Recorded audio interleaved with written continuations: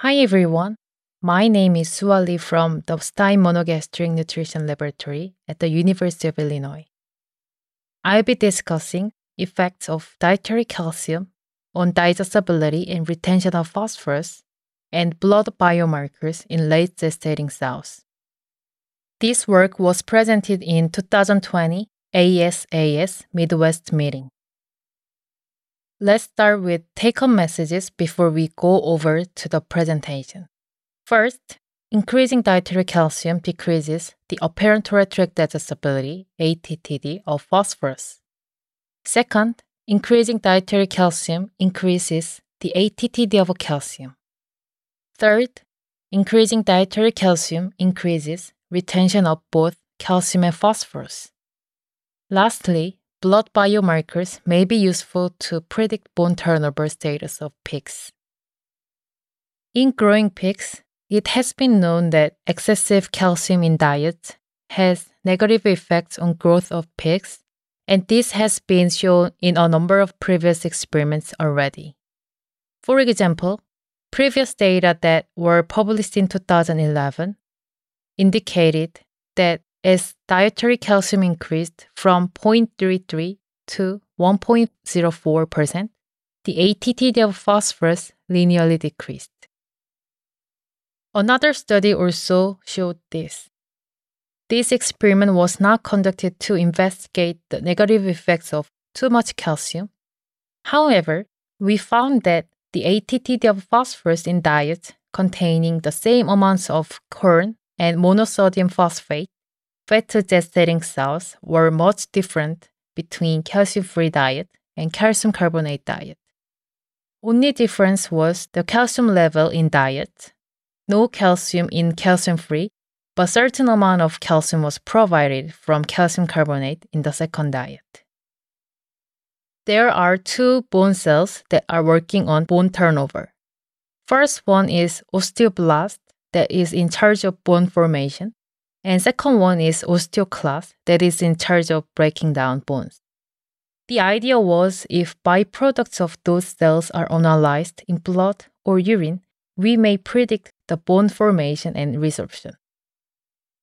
Therefore, the objective was to test hypothesis that increasing calcium in diet fed to cells affect calcium and phosphorus balance, serum calcium and phosphorus concentrations, and hormone and biomarker concentrations in blood. We utilized 36 gestating cells for this experiment. Initial body weight was about 219 kg, and they were in late gestation period. The cells were fed at 1.5 times maintenance requirement for energy. 4 diets were formulated. First diet contained corn, soybean meal, and sugar beet pulp. Calcium carbonate and monosodium phosphate was also added, but the level of calcium and phosphorus were only at 25% of requirement. From the second diet, more calcium carbonate was added to have 50, 75, and 100% of the requirement with a constant level of phosphorus.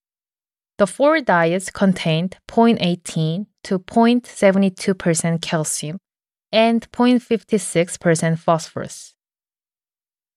Sows were fed a standard gestation diet before they were housed in metabolism crates, and feces and urine samples were quantitatively collected for 4 days. At the end of the experiment, sows were bled, and blood samples were collected to analyze calcium, phosphorus, hormones, and biomarkers in serum. Data were analyzed using mixed procedure of assess. In the statistical model, diet was the fixed effect, and replicate and parity were the random effects. Linear and quadratic effects of increasing dietary calcium were also tested using contrast coefficient.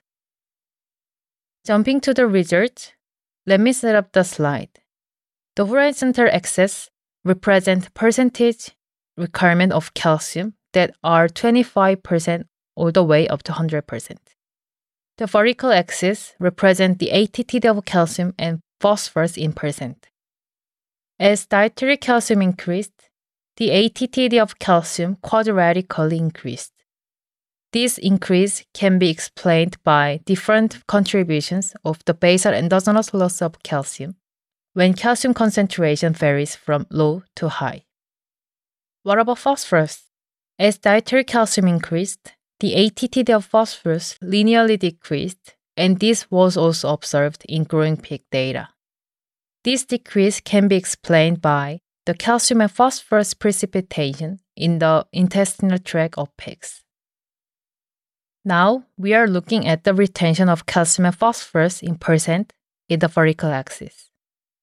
Retained calcium and phosphorus were calculated by subtracting calcium and phosphorus in feces and urine from intake of calcium and phosphorus respectively. As calcium increased in diet, retention of calcium quadratically increased. The quadratic increase in the ATTD of calcium can be one of the reasons for the quadratic increase in retention. We found that increasing dietary calcium decreases the ATTD of phosphorus. Then what about retention of phosphorus? As calcium increased in diet, retention of phosphorus linearly increased, and this was an opposite situation to the digestibility data. It has been known that the synthesis of bone tissues, which is the primary role of calcium and phosphorus, requires calcium and phosphorus in the body at the same time. Therefore, as more calcium was available in the body, as calcium increased in the diet, utilization of observed phosphorus increased in the body. This is clearer when we look at urine data. This graph shows the urine calcium and phosphorus in gram per day. As calcium increased in diet, excretion of calcium in urine was not changed, and this indicates that the body lacked of calcium, at least in the first 3 diets, because the body utilized all digestible calcium by minimizing excretion of calcium in urine. Urine phosphorus was linearly decreased by increasing calcium in the diet, because the body needed more phosphorus as more calcium available. We also analyzed serum concentrations of calcium and phosphorus. Data indicated that the serum calcium and phosphorus were not affected by dietary calcium level. This can be explained by hormonal regulations to keep constant levels of calcium and phosphorus in the body. Same story was found for hormone concentrations in blood. Serum levels of calcitonin and parathyroid hormone were not changed by level of calcium in diet. Estrogen has known to be related to calcium regulation, but estrogen level was not affected by increasing calcium in diet. CTX stands for carboxy-terminal cross-linked telepeptide of type 1 collagen, and this metabolite is released from osteoclast. This biomarker linearly decreased as calcium increased in the diet, which means that the body reduced pulling over the calcium and phosphorus from the bone tissues as more calcium and phosphorus were available in the body. Osteocalcin is released from the osteoblast and may tell us if the body is synthesizing bone tissues. We saw numbers increase, but they were not significant.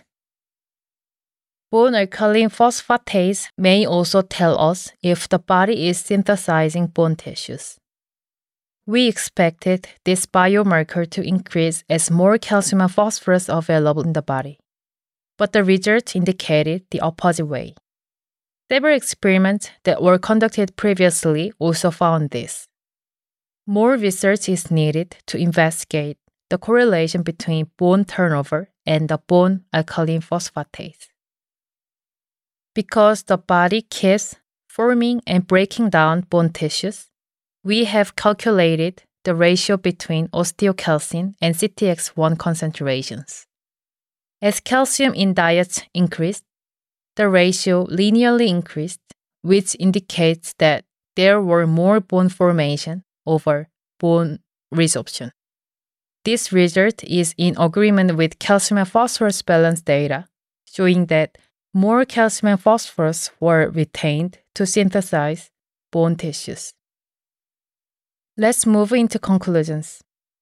First, increasing dietary calcium decreases the ATT of phosphorus in gestating cells. Second, increasing dietary calcium increases the ATT of calcium and retention of both calcium and phosphorus. Lastly, blood biomarkers, specifically CTX1, may be useful to predict bone turnover status of pigs. This experiment was also published in Journal of Animal Science, so if you would like to see more details of this work, please find the paper. I would like to acknowledge AB Vista for financial support and everyone from Dr. Stein's lab. And if you want to learn about the research we are conducting in the Stein Monogastric Nutrition Laboratory, please visit our website. You can also search Stein and Pig on Google. Thank you for listening.